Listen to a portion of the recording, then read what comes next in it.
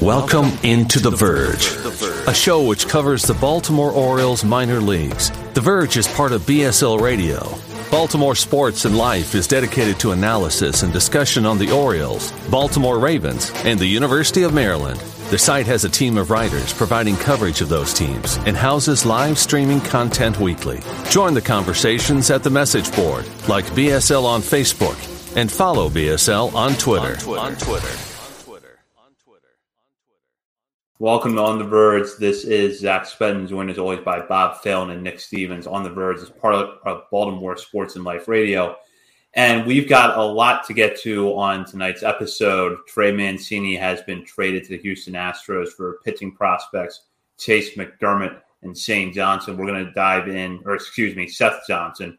We're going to dive into that trade, as well as news about the MLB draft signing deadline, who the Orioles managed to sign, who they didn't sign. And finally, the promotion of John Rhodes, who after a productive run at High A Aberdeen will join the increasingly exciting Bowie Bay Sox lineup. But first, we want to start the show by welcoming a new member of our Patreon community, and I will turn that over to Bob. Yes, Brian Hoffman, thank you for joining today. August 1st is always a great time, first of the month, to join up. You get the most bang for your buck, and welcome aboard. Thank you for joining the community. And we'll get in now to the big news of the day, which is that the Orioles have traded the longest tenured member of their organization up until now, Trey Mancini, to the Houston Astros as part of a 3-team trade that will get the Orioles 2 pitching prospects in return. Seth Johnson, a right-handed pitcher who had been with the Tampa Bay Rays system, and Chase McDermott, who had been with the Houston Astros. Mancini was in the middle of a solid year with the Orioles, who have been playing surprisingly good baseball. However, with his free agency looming at the end of the year and a mutual option that was unlikely to be exercised by both sides at the end of this year, it has seemed all along that a trade was possible. In the end, I would assess the return that the Orioles got as more upside than I expected, albeit with some risk involved. So, Nick, I'll start with you. Just kind of get into the nuances of this trade and what the Orioles are getting back.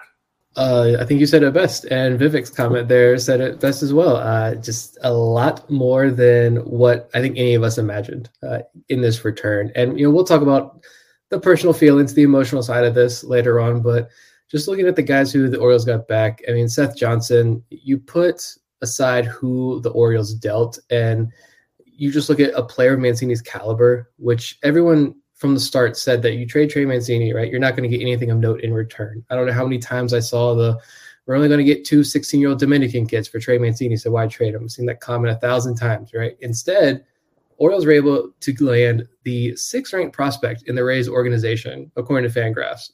50 future value prospect with a fastball that goes up to 99 miles an hour, a 60-grade slider, 50-grade curveball. Pretty rave reviews on that pitch from some of the early looks that I've seen. I'm trying to navigate this, process this emotionally, and learn about who these guys are as my 2-year-old has a nuclear meltdown in the background. I know he's going to get knocked down because of the surgery, Tommy John surgery that he's having, but I think Johnson is someone who there's an argument that he could land in the top 10, top 15 for sure of arguably the league's top farm system. And I wouldn't disagree with anyone if they said that Seth Johnson is now our 3rd best pitching prospect in this organization. I feel like that was supposed to be Nolan McLean, who we'll talk about it later on. But, the Orioles were able to go out and acquire a legitimate starting pitching prospect here. And I think I did find a report that it was actually former Prospects Live member, now current Orioles analyst Joe Drake. It had a pretty extensive report last year on Seth Johnson that I found was fastball up to 98 with good arm side run, can beat hitters up with it above the zone, curve and slider flash plus, changeup has some fade and tumble, deep enough repertoire to start, but raw and still learning how to pitch because he was a shortstop for a while there, right? So those are just some of the comments from his 2021 review, and clearly he's improved a lot since joining the Rays organization, which is not shocking at all. So I think it's going to take a while because he's not going to pitch probably until late next year if we see him at all. But certainly that helped in the Orioles getting him. He's also Rule 5. That Rule 5 situation is going to be huge. That adds a whole new wrinkle to this as well. So, it's it's a good return. And just for Seth Johnson's sake, we talk about Chase McDermott in a minute, but I think just that alone, Orioles got a really good player here.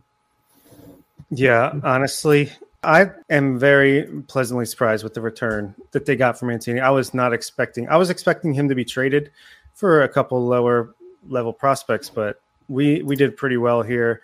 I think the Rays overpaid to get rid of Seth Johnson, obviously because of the Tommy John surgery, and they're just stacked with depth left and right, so they can afford to do this kind of stuff. But if it weren't for the injury, I mean, this is a guy that could have been a top 100 prospect in the next 6 months or so. And if you're not going to get that kind of upside, I like the risk that you're taking that, we'll let him get in with our trainers. I don't think he's even had the surgery yet. Get him with our staff and bring him up back to health in our own way and how we want to do it. And if he comes back the same guy he was before, then you've got a legitimate potential mid to back of the rotation starter at worst or at best, and a good reliever at worst. And Chase McDermott, I mean, this is a guy who he's up to 98 miles per hour with his fastball. He's got some good spin and stuff, and he's got his weakest pitch is a changeup, which we know Orioles can improve that. So I think you got two pretty high upside arms here for a guy who is going to be a free agent in 2 months. And Elias even said, hey, we'll talk to him in the offseason. We'll talk to Trey in the offseason, see what he's thinking about. I think that's pretty much just empty words, but you never know. And I'm surprised that the Orioles got more for Trey Mancini than the Royals got for Anthony Benintendi. That's a good point, Bob. You would feel like Benintendi as an outfielder would have a little bit higher trade value than Mancini, and yet I think the Orioles objectively did better in this trade than the Royals did in the Benintendi deal. Johnson is worth pointing out that despite being 23, he's going to turn 24 in September. Is fairly raw for a pitcher. He started out his collegiate career at Lewisburg College and didn't pitch until his sophomore year, and even then was not fully focused on pitching. It wasn't until he got to Campbell for his junior year in 2019 that he went to the mound full time. The Rays took him with the 40th selection in that year's draft. And since then, he's been a guy that has moved up steadily in their farm system rankings. You would have to believe, if not for the minor league season being lost in 2020, probably would have opened this year in Double-A, if not higher. Not to mention, he only had 17 innings before the 2020 shutdown. So you're looking at a pitcher that's still fairly raw, but it has a considerable amount of upside. With the Orioles, though, and it's interesting because of this 40-man roster crunch, Johnson is going to be going down Tommy John surgery reportedly within the next few days. So you're probably looking at least a year, if not more, before we see him on the mound again. But you're also facing a similar decision with Kyle Brnovich and Zach Peak. Peak has an elbow injury. Brnovich had Tommy John surgery early in the year. So the Orioles going to have to make some tough decisions there. But I'd have to imagine that Johnson definitely going to be protected when that decision is made, because you're giving up Trey Mancini to get him. And while I don't think McDermott is far behind, I'm going to get into McDermott in a minute, Johnson is clearly a high upside guy in this deal. Yeah, Chris Restar has a great scouting report of him up on Twitter. He says the standout facet of Johnson's profile is his pristine delivery. It's simple delivery, but he repeats it as well as someone who has been throwing that way for years, which, as we noted, he just switched to pitching in 2019. From a repertoire standpoint, Johnson's best pitch is a mid to high 90s fastball. He throws up in the zone, and a slider that he has experimented with to produce different shapes and velos. Seems to have settled on throwing the slider harder and straighter. He has shown signs of a changeup that he's developing, but he doesn't use it very often. I'm sure that will change. And you don't trade for this guy unless you're going to protect him on the 40-man. You can easily put him on the 60-man IL as soon as, I can't remember if it's in spring training that you can start doing that or opening day, but either way, I mean, this is a guy you're going to protect. So that's one less spot for the other guys. Just makes those choices even harder this offseason. I'm sure we'll talk about that a lot coming up, but he'll be around, and hopefully he recovers well and hits spring training or fall instructionals in 2023. Yeah, it's just another name because we're going to get into the Rule 5 stuff after the season, obviously, and closer to that December. When is I don't know when the deadline to protect guys is going to be. Sometime November. Yeah, probably. Usually late November. It's like mid to late November. Yeah. I mean, this is the first year where we're going to start to see a really deep class of guys who are really impressive prospects and impressing at the upper levels of the minor leagues. And so You're definitely going to want to protect Seth Johnson here. And yeah, you guys mentioned Bogdanovich and Peak recovering from Tommy John surgeries. Well, Peak hasn't had his yet officially. We don't even know for sure if he's having it or if he's still going to go the rehab route. But either way, he's going to be out for a significant amount of time. Bogdanovich is in the process of rehabbing. And then Brendan Hanafy is also in that list as well. He's just coming back from Tommy John surgery. That's another unique case. But a lot of Tommy John issues going around. But yeah, Seth Johnson's definitely the high ceiling here. I think he's an unbelievable prospect in his own right. And if, again, you just take the emotional side of this of who we traded to get him for, the fact that he's in this organization, he's not one of the top pitching prospects in this system. This is what people want. People want those high ceiling, not even just the high ceiling. They want those legitimate starting pitching prospects. Like Seth Johnson is one of those now. It sucks that and it would be, this is just so Orioles at this point. Mike Elias goes big in terms of Orioles big in drafting a pitcher early on in the draft, and he doesn't sign with the organization that we'll talk about later on. And then you trade for this big time pitching prospect, and he's got Tommy Johnny's out for the year. But yeah, I don't know if I mentioned on the show before, but or to you guys off to the side, but I used to write for an SB Nation blog called Hustle Belt. They covered the MAC, the Mid-American Conference over there, and don't ask why I joined, but I covered during the 2020 shutdown when COVID was going on, and it was just those random pop-up summer baseball leagues. I covered MAC baseball prospects then, and then the beginning of the 2021 season. And so I'm familiar with Chase McDermott during his time at Ball State because I was writing about Ball State baseball at the time. And this is a school that's produced a lot of noteworthy MLB pitching draft picks over the last couple of years. And so many guys that I had hope over the last year or two the Orioles would take in their recent draft classes. But if you look at McDermott's age and what level he's at and his ERA, you're missing out on a really good prospect here. And I know in college the issue was the walks. Struck out a ton of batters, huge fastball, electric fastball. He can get up to 98 miles an hour, but the walks haunted him a bit. He improved on those numbers for sure as he ended his time at Ball State. And those issues have seemed to come back since he's been with the Astros, but he had just one full year to start in college. He had Tommy John surgery early on, I think right before college.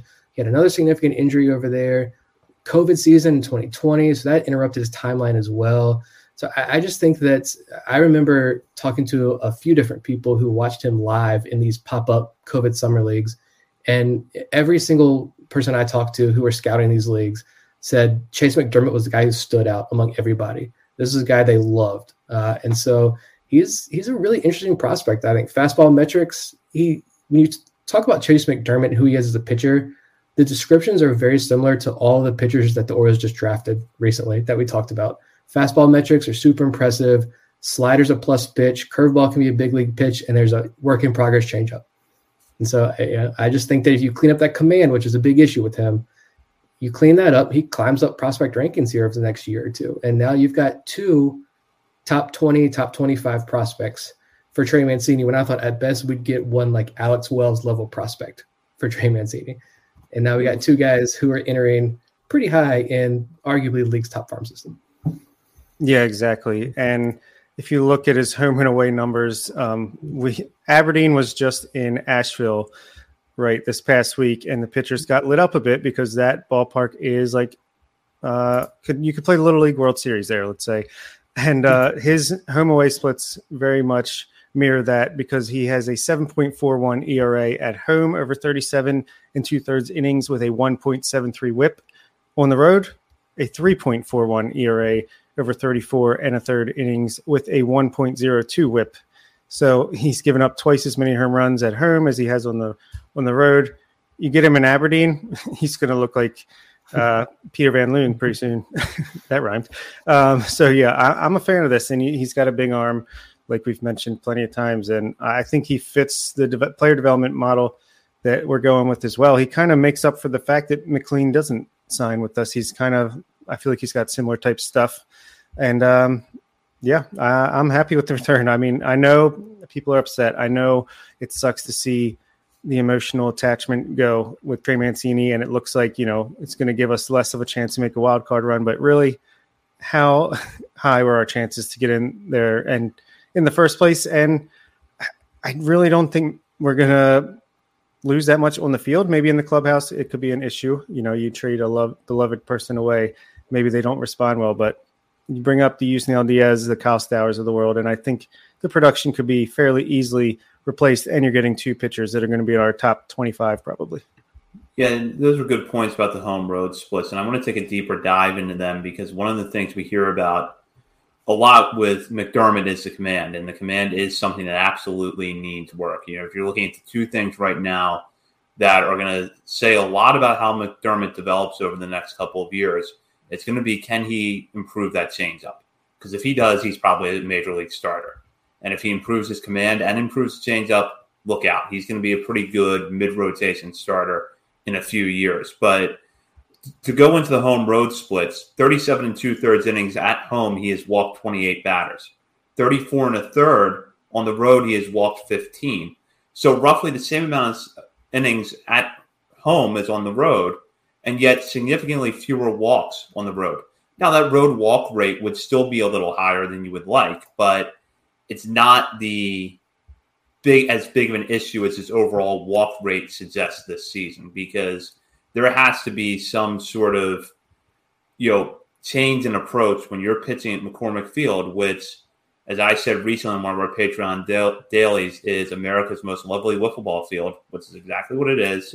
Asheville is a great city. McCormick Field is a good place as a fan to watch a game. But if you sit in the lower rows of the seating bowl there and you look at the mound, the right field wall looks like it's right over the pitcher's shoulder, 40 feet in the air, maybe 310 from home plate. So that is not an easy ballpark to pitch in. And the idea that a guy who has the kind of stuff McDermott has, where he's clearly a power pitcher, but also a little raw, would struggle there is not surprising at all. I mean, it's not an exaggeration to say that Asheville might be the most hitter-friendly ballpark in high A right now.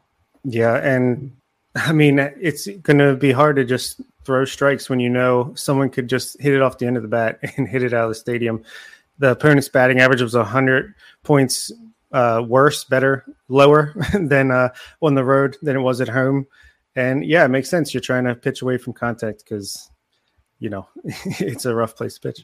Yeah, you look at some of McDermott's other numbers too. 5.50 ERA right now in high A at Asheville, but the FIP is 4.14, so overrun lower. And then the XFIP is almost 2 full runs lower than his ERA. It's at 3.75 right now. So clearly, it's just a lot of this is an issue of where he's pitching. And I mean, 72 innings under his belt already. He doesn't have an extensive number of innings on his arm at this point in his career, but I think right now, 72 innings already in high A, you have to imagine he probably gets sent to Aberdeen because, they're sending some guys up to Bowie here recently. And, their pitching staff could use a little something here. I feel like some guys nursing some injuries. They're going to need some innings.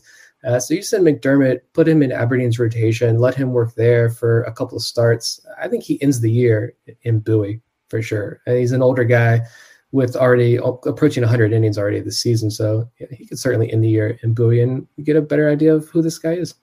We will focus now, and before we move on completely, I do want to give the summary of the full trade. As I mentioned, it's a 3-team deal. Trey Mancini will go to Houston along with Jaden Murray, who was a prospect in the Rays system. The Rays, meanwhile, get center fielder Jose Siri from the Astros as a way to bolster their outfield depth down the stretch run. Losing Mancini as Orioles fans, which is what we are, is tough. This is a player who's been with the organization for a long time, has meant a lot to it, has given it a lot of great memories on the field. There's community work that goes with it.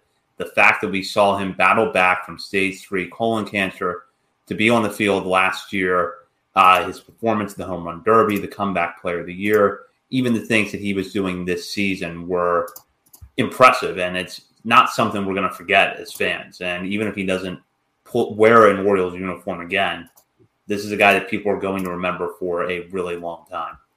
Absolutely. Yeah, there's so many awesome moments. And it turns out that his last plate appearance as an Oriole in Camden Yards was an inside the park home run that hit off the face of Josh Lowe and was an incredible moment. He at least got a chance. He soaked it in. He waved to the crowd.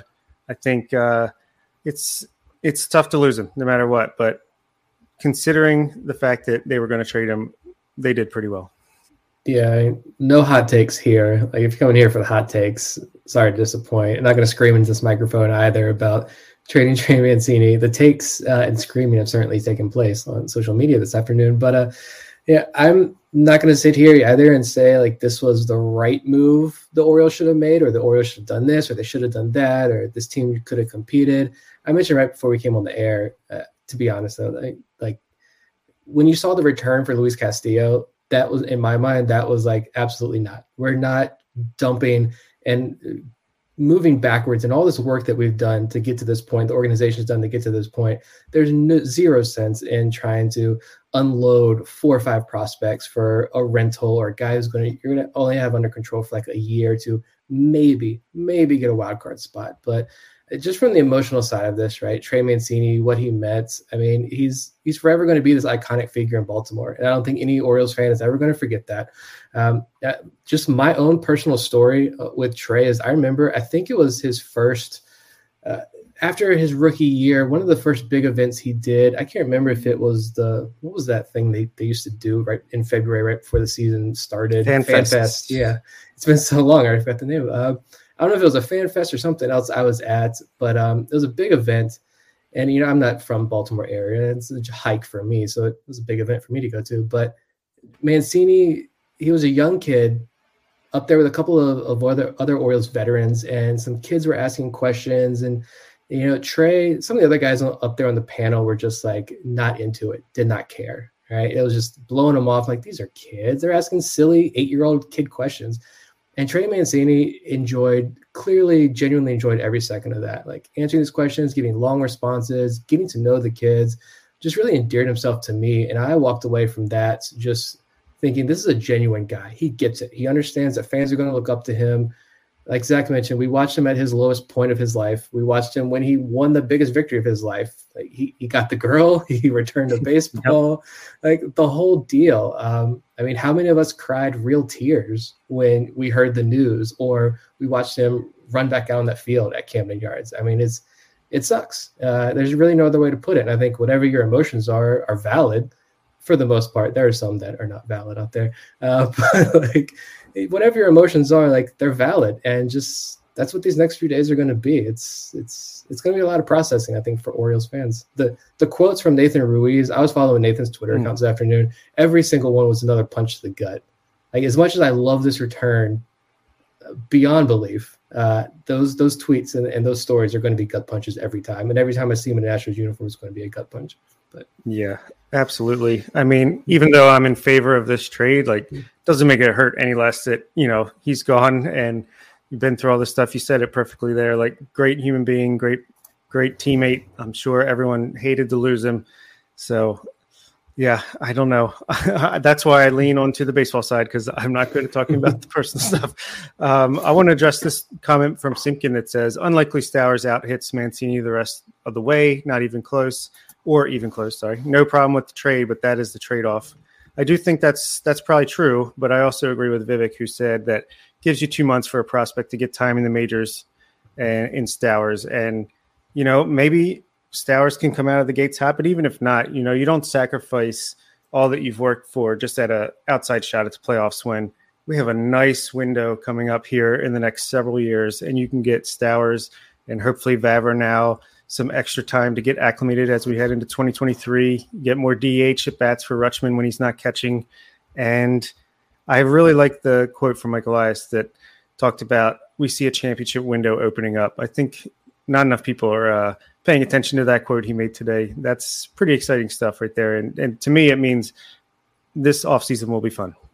Yeah, the Luis Castillo trade, I think, blew the lid on this market. And it's clearly a seller's market, because you have a lot of teams kind of in that fringe territory where the Orioles are right now. You have that additional wild card spot, but then, you know, it also helps that you have teams like the Reds that are struggling where they are, clearly need to rebuild, that have tradable players on their roster. So whether that's going to motivate the Orioles to maybe make another move or two before tomorrow's deadline remains to be seen. But that's important context to consider when you're looking at how this is playing out. And frankly, you're going to see a lot of things. You're going to see teams that pick clear directions, like the Yankees, like the Mariners, like the Reds. and probably like the Orioles, you're going to see teams that are just doing something like the Red Sox. I don't really know what that is, but I guess there's some strategy to it. So it's going to be all over the map. But I think right now, if you have players that are tradable that will get you a lot of prospects back in return, you're going to do it. And to anyone that thought that this was the time that the Orioles were going to go get Pablo Lopez or another starter that has multiple years of team control, wait a few months. Let the market correct itself a little bit, because if you trade for Pablo Lopez now, you probably wouldn't like the package that the Orioles were sending to the Marlins, and it would have to be you would be subtracting from your long-term window there a little bit. Yeah, like we mentioned, I think it was last week when I talked about this. I'm fine with looking at this market and what some of these relievers are getting. Who was that? The Cubs, or what the Cubs got from the Yankees? Was that a deal I saw earlier? And there are some unbelievable trades going on for relievers, which happens pretty much every year. Teams get desperate. They want to shore up the back end of their bullpen. The Brewers, that return they got for Josh Hader, I don't know. AJ Preller is his own man. That's all I'll say. But like, I am fine. I think by the end of this show, trade one of those relievers. Get just one. Like, give us one. If you can get that kind of return, I have no issues with trading a reliever here.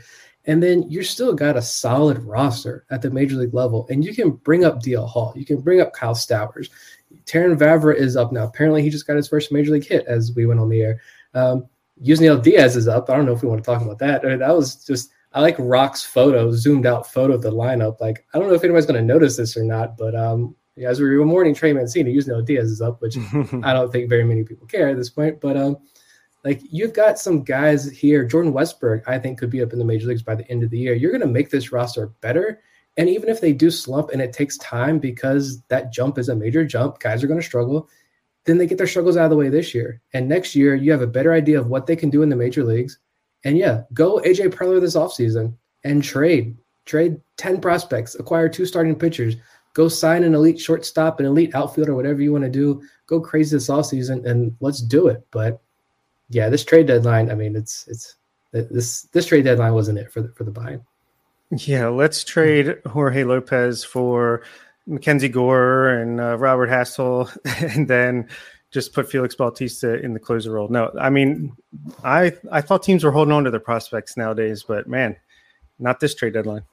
Yeah, and before we move on completely, and we are going to talk about John Rose and outfielder going up a little bit, this probably is a good time to talk about Diaz and the decision to bring him up now. I don't really know what it means, and for anybody that's clamoring for Kyle Stowers right now, I get it, but he's going to get to the major leagues sooner rather than later. I'm not concerned about the fact that it wasn't him that came up today.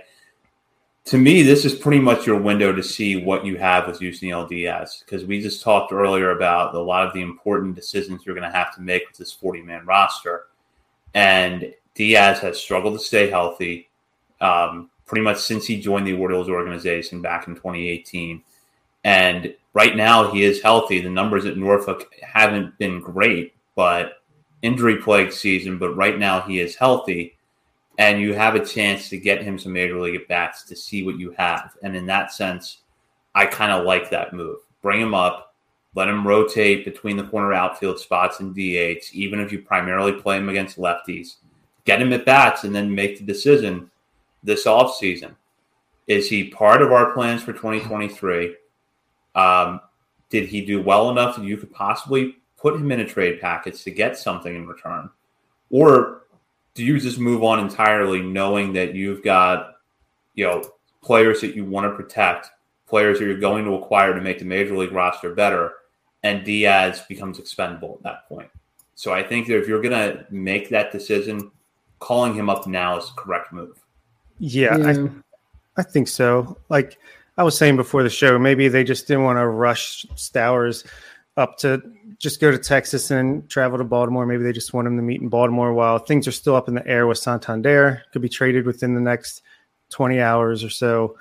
And yeah, I mean, he's either going to stagnate in AAA and then make a decision in the offseason, or you try to just see what you got, see what he can do. If maybe him getting that shot finally motivates him and sparks something, and maybe you have something. But either way, I feel like he's in a crossroads where he's going to have to perform or he's going to be removed from the 40-man roster. Maybe it's even a tryout for an offseason trade. I don't know, but I'm fine to see him up here right now. And if Santander gets traded tomorrow, Stowers will be up right behind him. If he doesn't, I still think Stowers will be up. But now that the DH spot is open, you have room to maneuver these guys around, get Taron Vavra more at bats, Adley Rutschman more at bats, Kyle Stowers, get up here, get some at bats, Yusniel Diaz, all hands on deck. Let's see what he can do. I don't know. Kyle Stowers, as someone pointed out the other day, Stowers is only hitting 260 at AAA, so he's not even that good. But no, like Diaz, I feel like Diaz is only up because he's on the 40-man roster. Stowers isn't on the 40-man, is he? That was just the weird COVID taxi squad loophole. They were to pull him up there. So, yeah, he's not on the 40-man, so you don't have to make that decision right now, while I'm sure there may still be roster turnover in the next couple of hours. So, yeah, just if Diaz comes up and does something great, I don't have super high hopes. He looked, of course, this is the pattern. He looked great at the beginning of the year. He was healthy. He looked energized. He looked refreshed, making good contact. And then he got hurt. Then he comes back, and lately it's like, I think he's been hitting a little better lately, but I mean, it's kind of like Eric Longenhagen said way back when we had him on the show last year, 2020. You pound him with fastballs up in the zone, he's not going to reach those.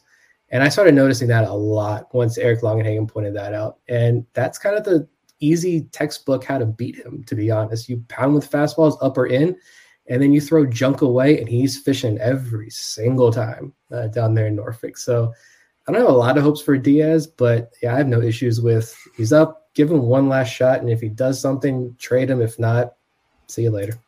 Yeah, and hey, this is what we all dreamed of. Dean Kramer in a starting rotation, Yusniel Diaz roaming in the outfield occasionally. So, yeah, we did it. We won the trade.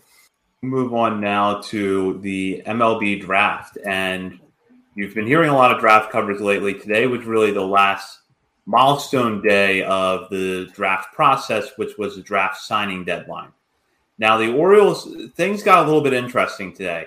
It looks like last week that Carter Young, a shortstop out of Vanderbilt, who was expected to transfer to LSU, would not be signing with the Orioles and would instead follow up on his transfer to LSU and hope to improve his stock, go higher than the 17th round next year, hopefully by rebounding with the bat. Nolan McLean, a two-way player out of Oklahoma State that the Orioles were looking to develop as a pitcher that would occasionally play DH, still looks like he was going to sign at that point in time. However, Monday afternoon, things took a much different turn. The Orioles ended up agreeing to terms with Carter Young, while Nolan McLean was among the prospects that did not sign with the Orioles. Jim Callis reported this afternoon that there was some disagreements between the Orioles and McLean's camp over the results of a post-draft physical. At this point, we don't know what that physical revealed. We don't know a lot of the specifics, and we're not going to speculate on that. But that apparently was at the root of the Orioles and McLean failing to come to a deal. The Orioles also did not come to terms with Miami reliever Andrew Walters, who we talked about last week. James Hicks Jr. and Alden Mathis, the 15th and 19th round picks, respectively, also did not sign. So in the end, the Orioles ended up awarding Young with their fourth highest bonus in this draft to get a guy who draws rave reviews for his defense, but his bat has been a problem since he suffered a shoulder injury a few years ago. So, Bob, I'll start with you. When we were on the air last week, we talked about Young a little bit, but the three of us at that time were kind of under the belief that he probably wasn't going to sign. Then at one point last week, it looked like he definitely was not signing. And then all of a sudden, Monday afternoon, we see things turn, and he agrees to terms with the Orioles. So just your thoughts on Young joining this organization. A shock, to be honest. I mean, even when we first drafted him, I'm like, oh, that's interesting. Emergency backup option. I don't really have to learn all that much about because he probably isn't going to sign. Well, emergency initiated. He signs, and Orioles get another toolsy shortstop to add to the system, which is awesome. But I just want to get a sense of how good and healthy he is coming off of that shoulder injury. Obviously, not exactly sure the nature of that and how much it's healed since it happened, but let's get him into the FCL. Maybe he plays this year, maybe he doesn't, but I'm just curious to see how he performs once he's in the system and what this player development team can get out of him, because they sure paid him enough money to make me think they see something in him that they like a lot, because they paid him more than Judd Fabian got, which was our 4th pick of the night in the Comp B round. Comp C, one of the comp rounds. And so I'm excited just because of the money they threw at him. They went a little bit into the taxed amount of dollars over the 100% limit, since they didn't sign a 3rd round pick. And we get another 3rd round pick next year. The second pick in the 3rd round in the 2023 draft will be the Orioles. So, it's a silver lining. I was a big fan of the McLean draft pick, and I thought he had a lot of potential. But hey, I mean, if there's something weird with the physical, then maybe it just is better out how it turned out. I mean, I think literally everyone was shocked to see Carter Young sign. And it's just, to me, it just made too much sense to go to LSU. And I think LSU, I don't know if it was LSU specifically that announced their incoming transfer class. And so that was the report that went around saying he's going to LSU. He's not going to sign with the Orioles. But I mean, that was it. And so it's nothing official, I think, as far as he could still sign with the Orioles, and as he did today. But I just thought you could still get that NIL money, and you're going to join a big-time LSU lineup. You're going to have a bunch of eyeballs on you at all times. And if you can turn things around, and if the shoulder injury really did hamper you as much as it probably did, then it wouldn't take that much for him to improve his draft stock, considering his prospect pedigree coming out of high school. And so you see that draft stock rise, you see that bonus check rise, and it's a win-win situation. And if he flamed out at LSU next year, he still is going to get paid while in college, and he doesn't have to spend next year bouncing around the Carolina League with Delmarva. And no disrespect to Delmarva and what all the hard work that's going on down there, but I imagine a year at LSU is going to be a lot more fun than Salisbury, Maryland. I've only spent 3 hours in Salisbury, Maryland, and only seen the baseball field, but I've heard things about LSU, and it sounds a lot of fun. But I just think you give him $1.3 million. It's super risky. I don't think anyone's going to deny that, but the value there is unbelievable.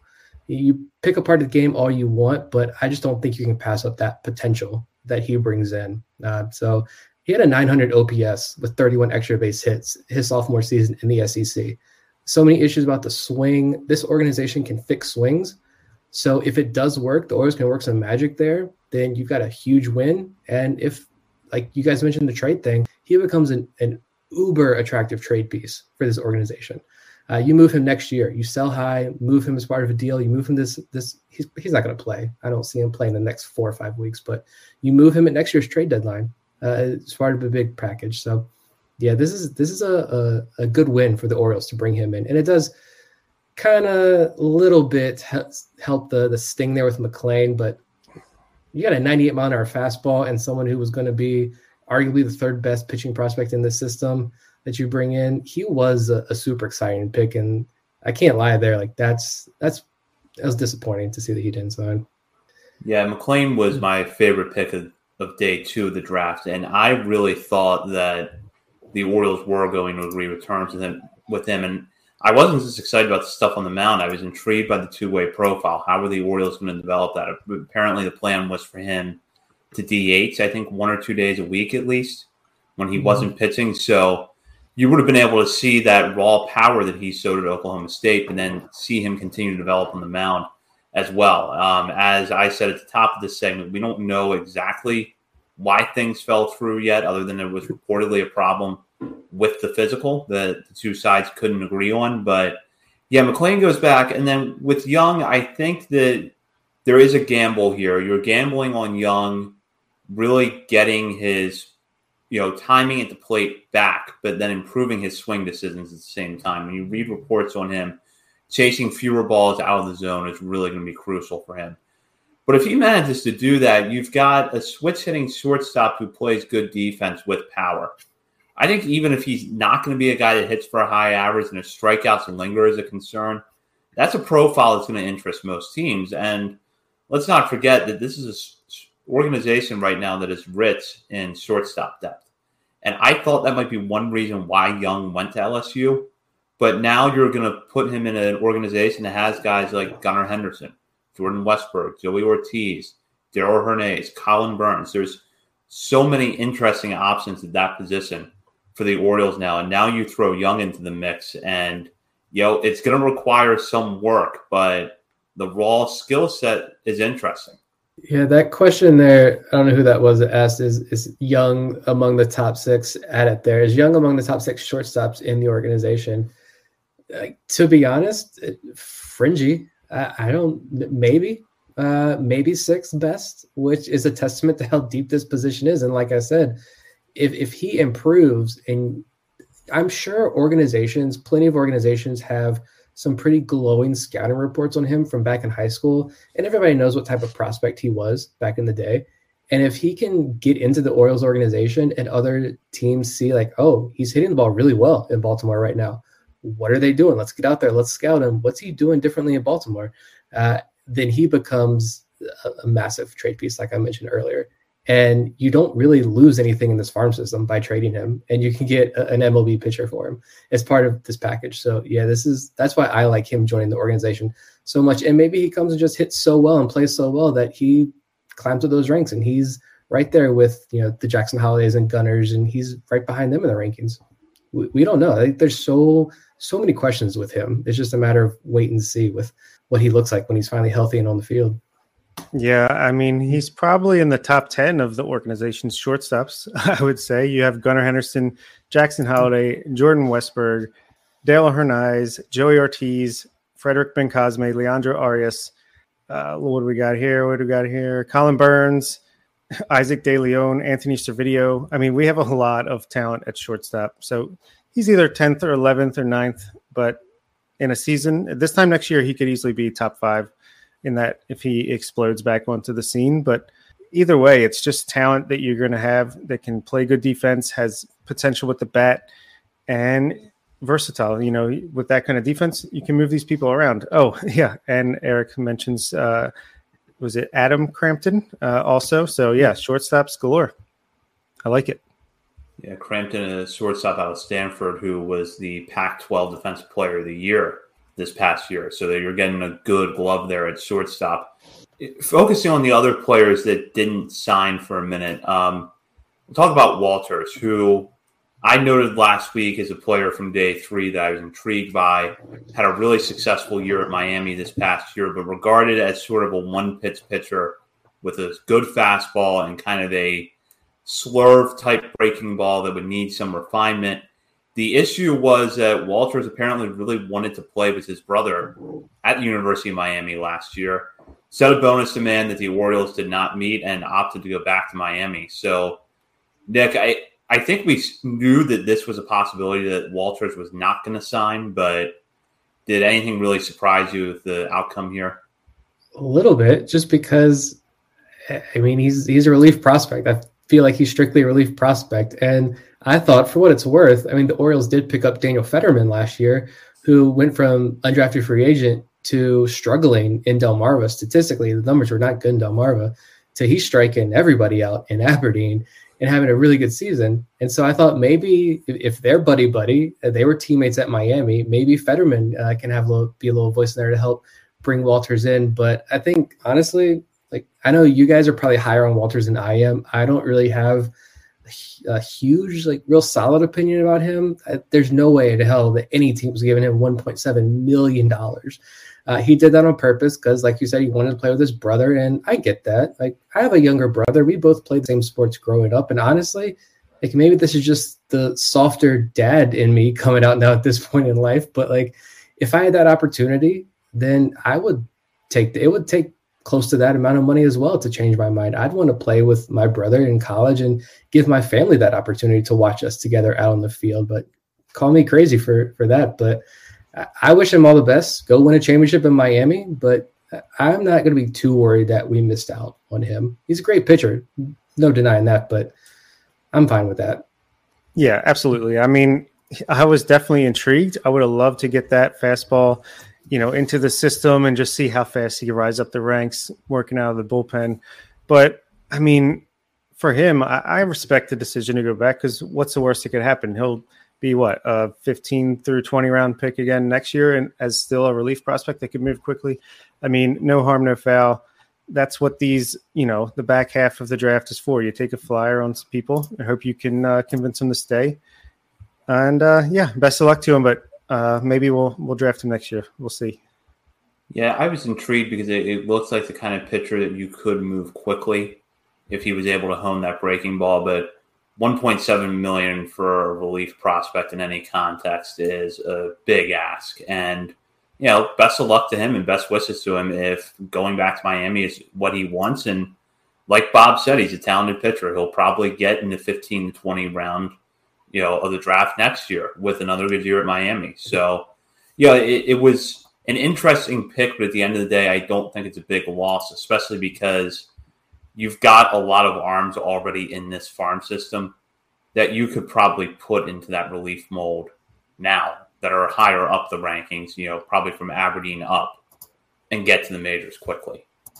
Just look at the draft picks they signed, too. They did get Graham Fireved. I always have to think about that last name before I say it out loud. He's kind of that same mold, not as electric as Walters is, but predominantly a one-pitch reliever, electric, a guy who, if he hits, could move up pretty quickly through the organization. So you still got that guy. I think to me, the interesting one, though, is Alden Mathis. Like, I don't understand why he didn't sign. I mean, the report that came out was that he wanted to finish his degree. That was important for him. And he felt like Richmond was something special was brewing in Richmond. Richmond baseball, it's nothing special is brewing down there. Sorry, Alden, but I can tell you that already. But like he has all this unfinished business, quote unquote, academically and on the baseball diamond. So I guess I get that as well. But the thing with me with both of them and the fact that he really wants to pitch, and I don't think the Orioles were going to give him. It didn't sound like the Orioles were going to give him that opportunity. But I just found it interesting that both Mathis and Walters had quotes saying they had no clue the Orioles were even interested. And the Orioles went and took that flyer. That was the only thing that kind of stood out to me. But like Bob said, you're at a point now, look at this farm system. You can take some risk with your 19th round draft pick. That's no big issue at the end of the day, I guess.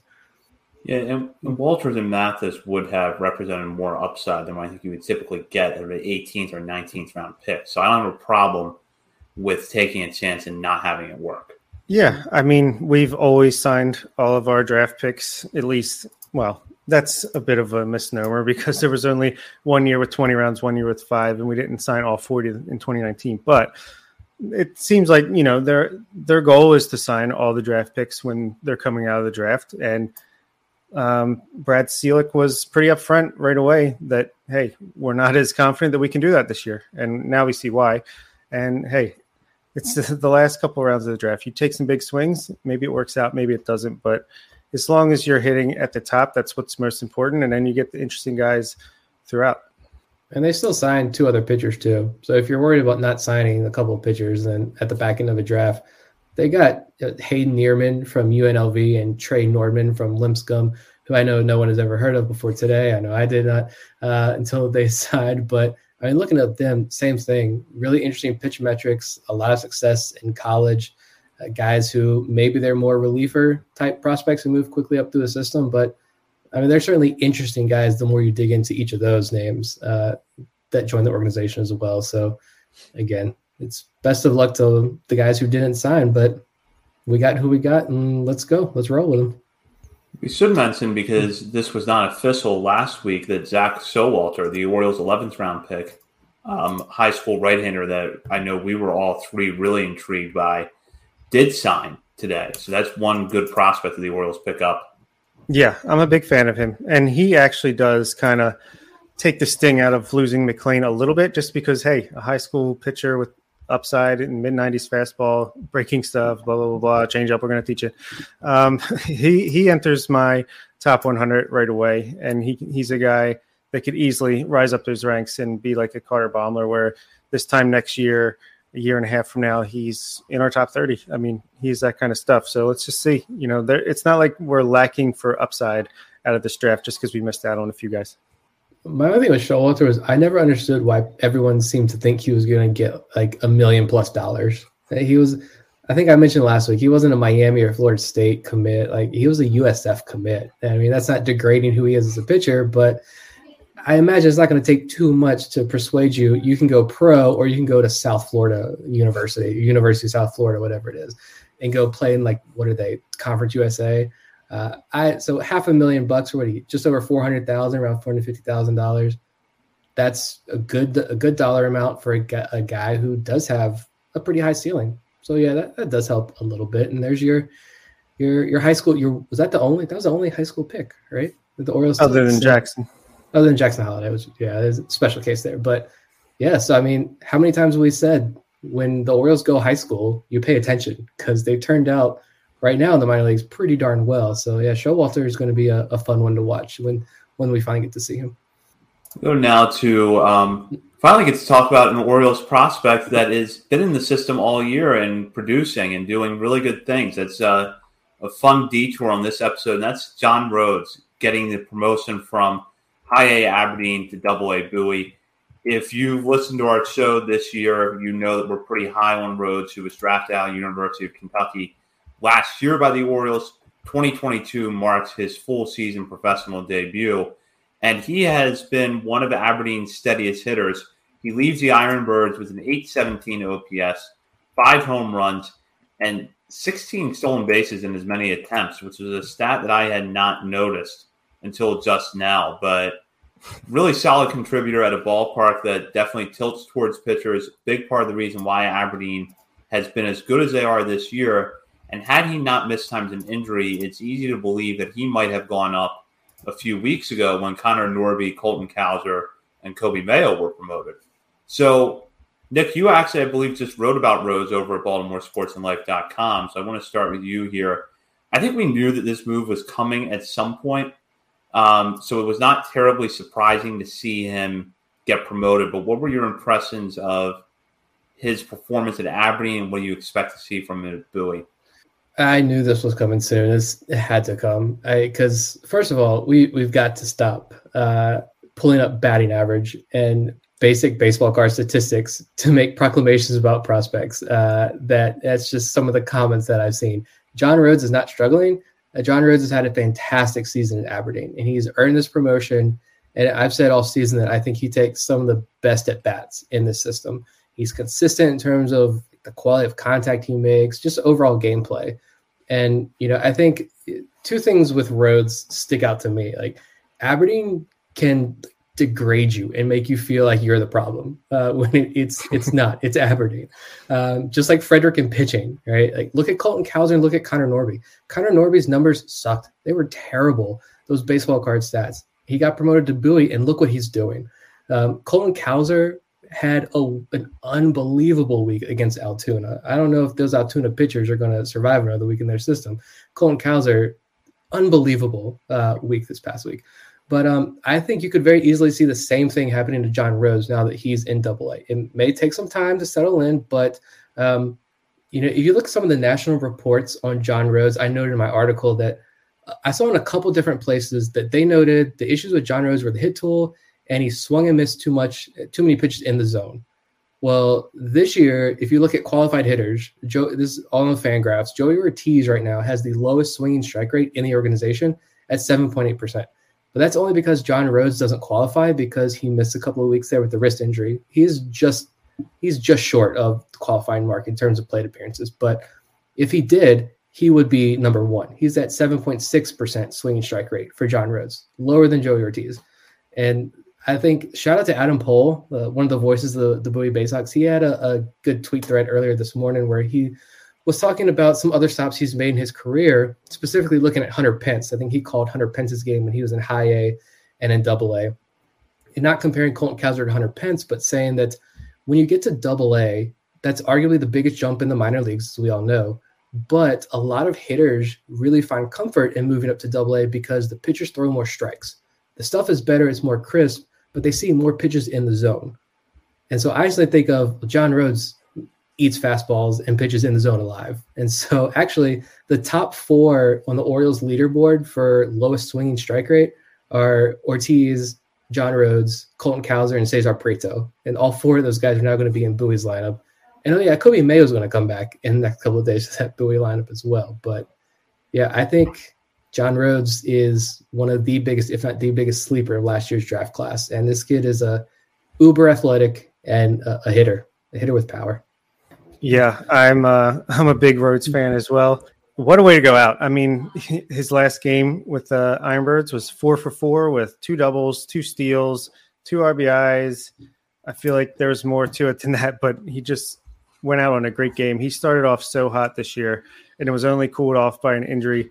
It's a little slow coming back, struggled a little bit for a while there, but he's back on track. He had been playing better, and to go out with a bang like that and then just end his day getting told, hey, you're going up to AA Bowie, that had to be an awesome day. And all roads lead to Bowie, and that offense is going to be even better now. Even losing Shane Fontana, but gaining John Rhodes, I think that is a fair trade for that lineup. And I agree. I think he's the type of player that I could just see taking off now that he's out of the dungeon that is Aberdeen Ironbirds Stadium to hitters. It's worth pointing out, too, with Rhodes that he will just turn 22 in 2 weeks. He was barely eligible for the draft last year, was actually drafted as a 20-year-old. So to be a 22-year-old get that promotion to AA now, he's going to play every day there. It puts him in a really good position. And the one thing I've always come back to with Rhodes, and this has been on my mind with him since I saw him in person at Delmarva last year.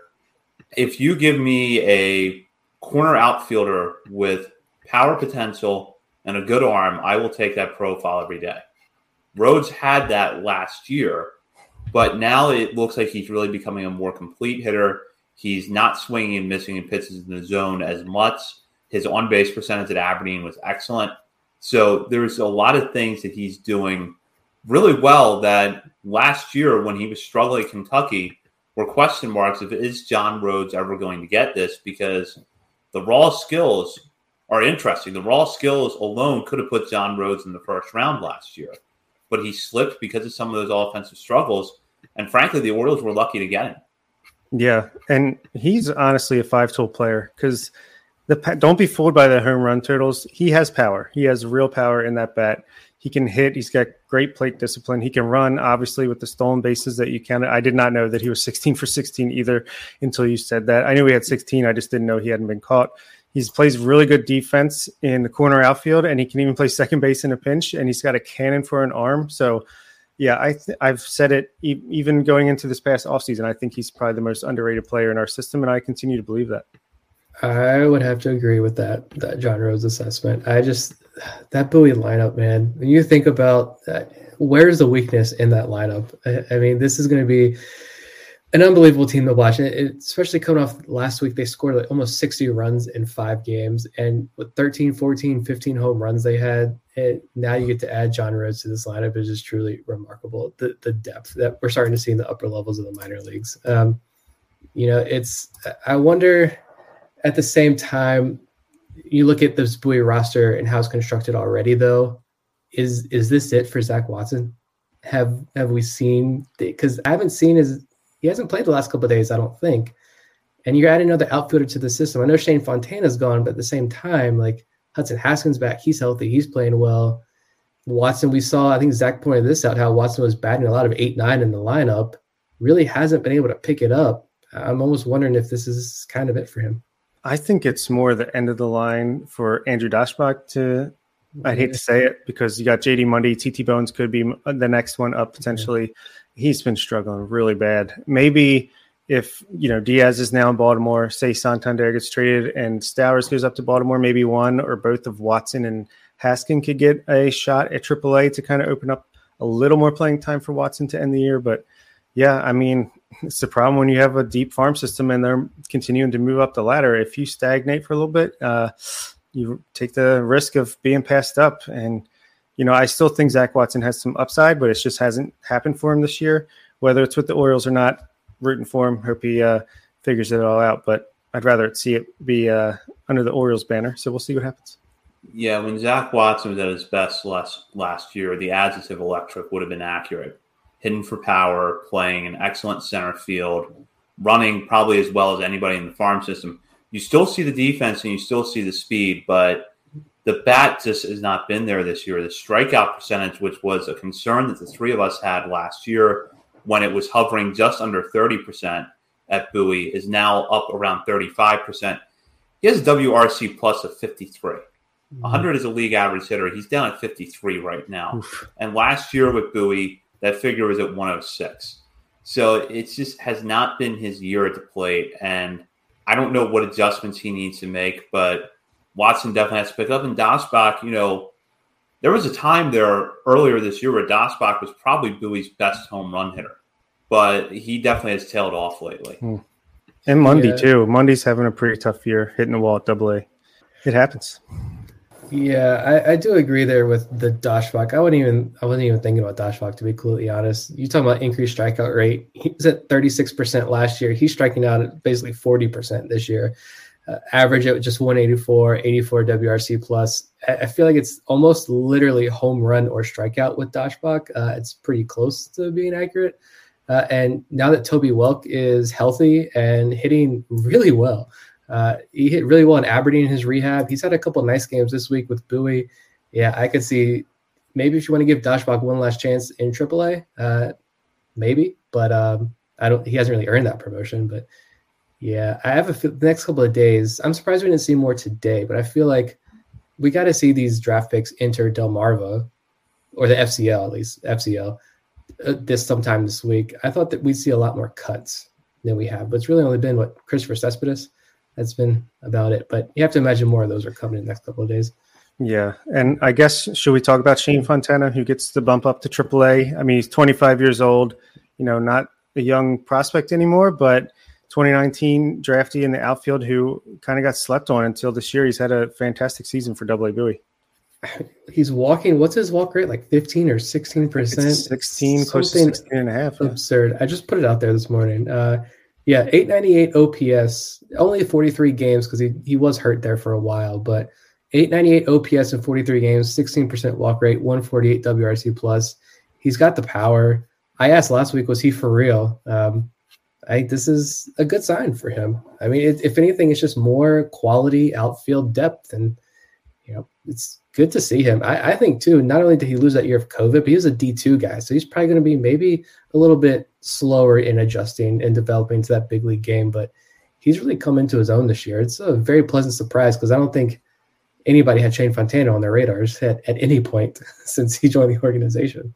No, and I can kind of see what the Orioles are doing with him because, I mean, he's selling out for power in a big way. He definitely has the most power in his career this year. In 2019, he had low strikeout rates, decent walk rates, but now he's got the swing decisions on lock. He's just giving it his A swing because he's striking out almost 30% of the time, but he's hitting for power and he's still walking a ton. So obviously it's working for him. I feel like that's kind of the same thing they were trying to do with Johnny Reiser before his injury. So it's a decent look. I mean, he could be the Robert Nisham we never knew we had, a little bit lower in the minors.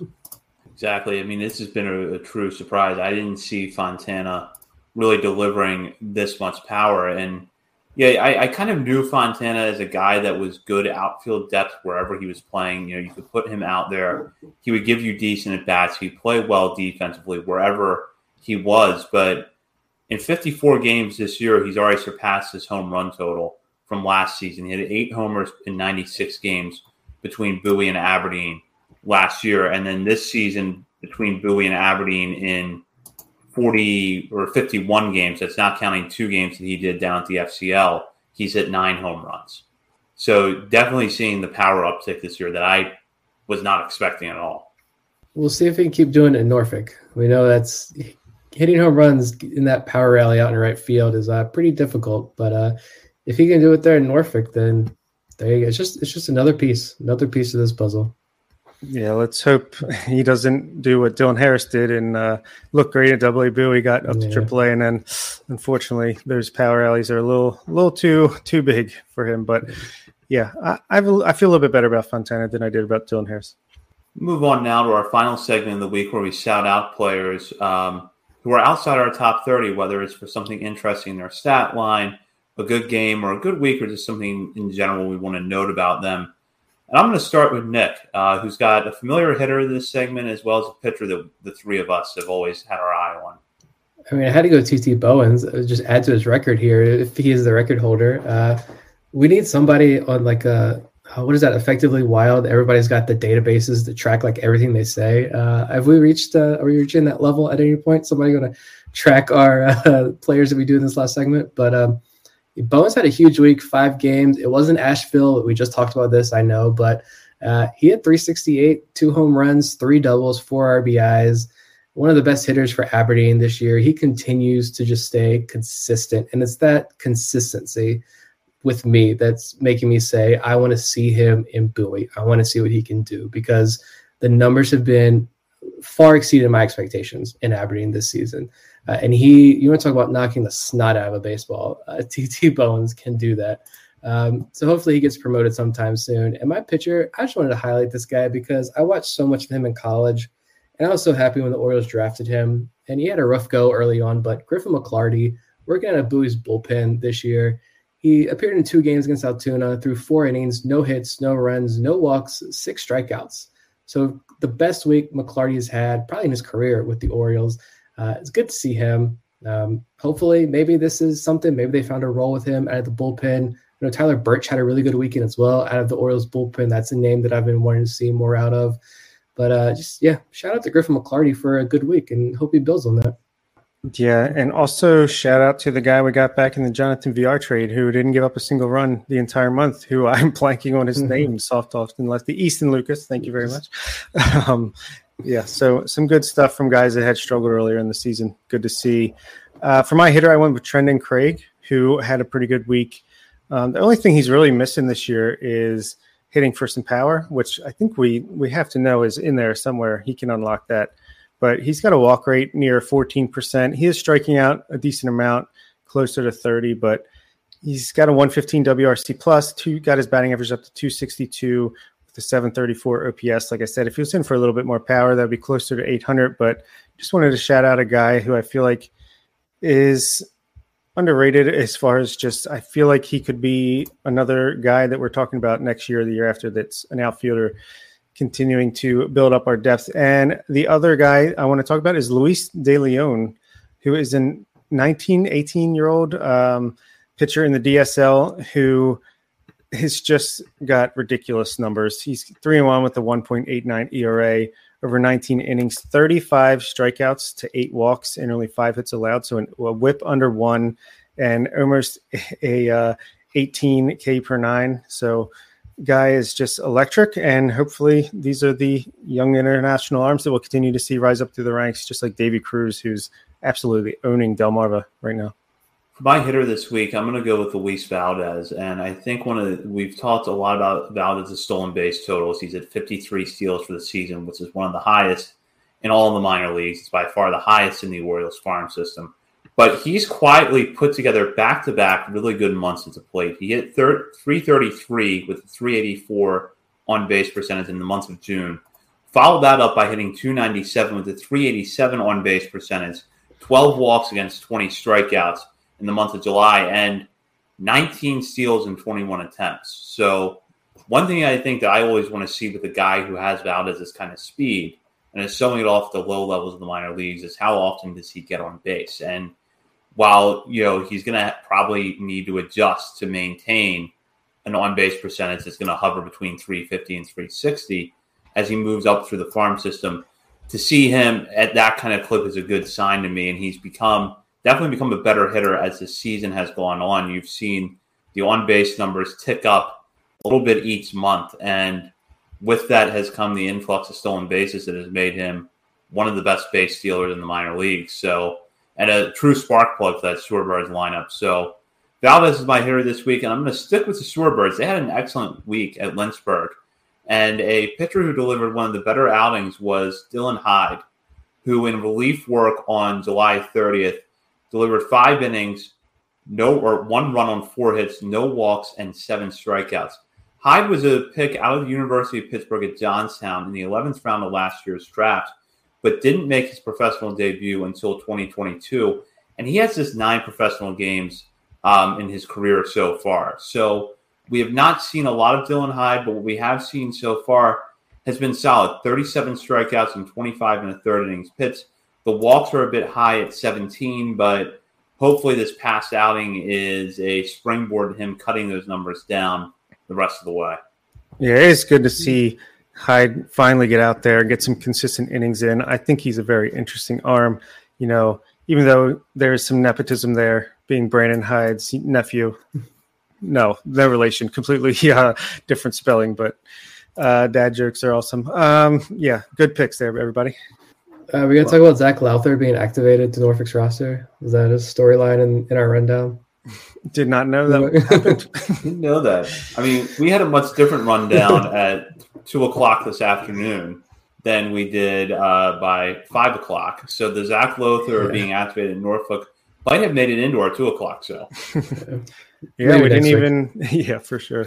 We didn't even get a chance to talk about the Kirby Perez interview that had some interesting quotes in it. I thought everyone check that out at BaltimoreBaseball.com. Yeah, absolutely. And we might dive into that in an upcoming episode, especially when we get into our top 50 prospect list, which is going to be updated on next Monday. So Bob triumphantly announced yesterday that he had finished his top 50, but he has had to blow that up since then. Nick and I are working on ours. I'll hopefully finalize mine after the trade deadline. And we'll have the updated list for you next Monday. It will also be available at BaltimoreSportsAndLife.com. And who knows, we might be back sooner than that, depending on what the Orioles do before Tuesday's trade deadline. In the meantime, check out BaltimoreSportsAndLife.com for all the latest coverage on the Orioles, Ravens, college sports, and more. Also, join the message board there to hop in and discussing with fellow readers as well as contributors to the site. And follow us on Twitter at BSL on the Verge for all the latest minor league coverage and some news relating to our next show, which will be the top 50 for now. But again, as I said earlier, we might be back sooner depending on what the Orioles do between now and the trade deadline. For Bob Phelan and Nick Stevens, this is Zach Spedden you've been listening to On the Verge.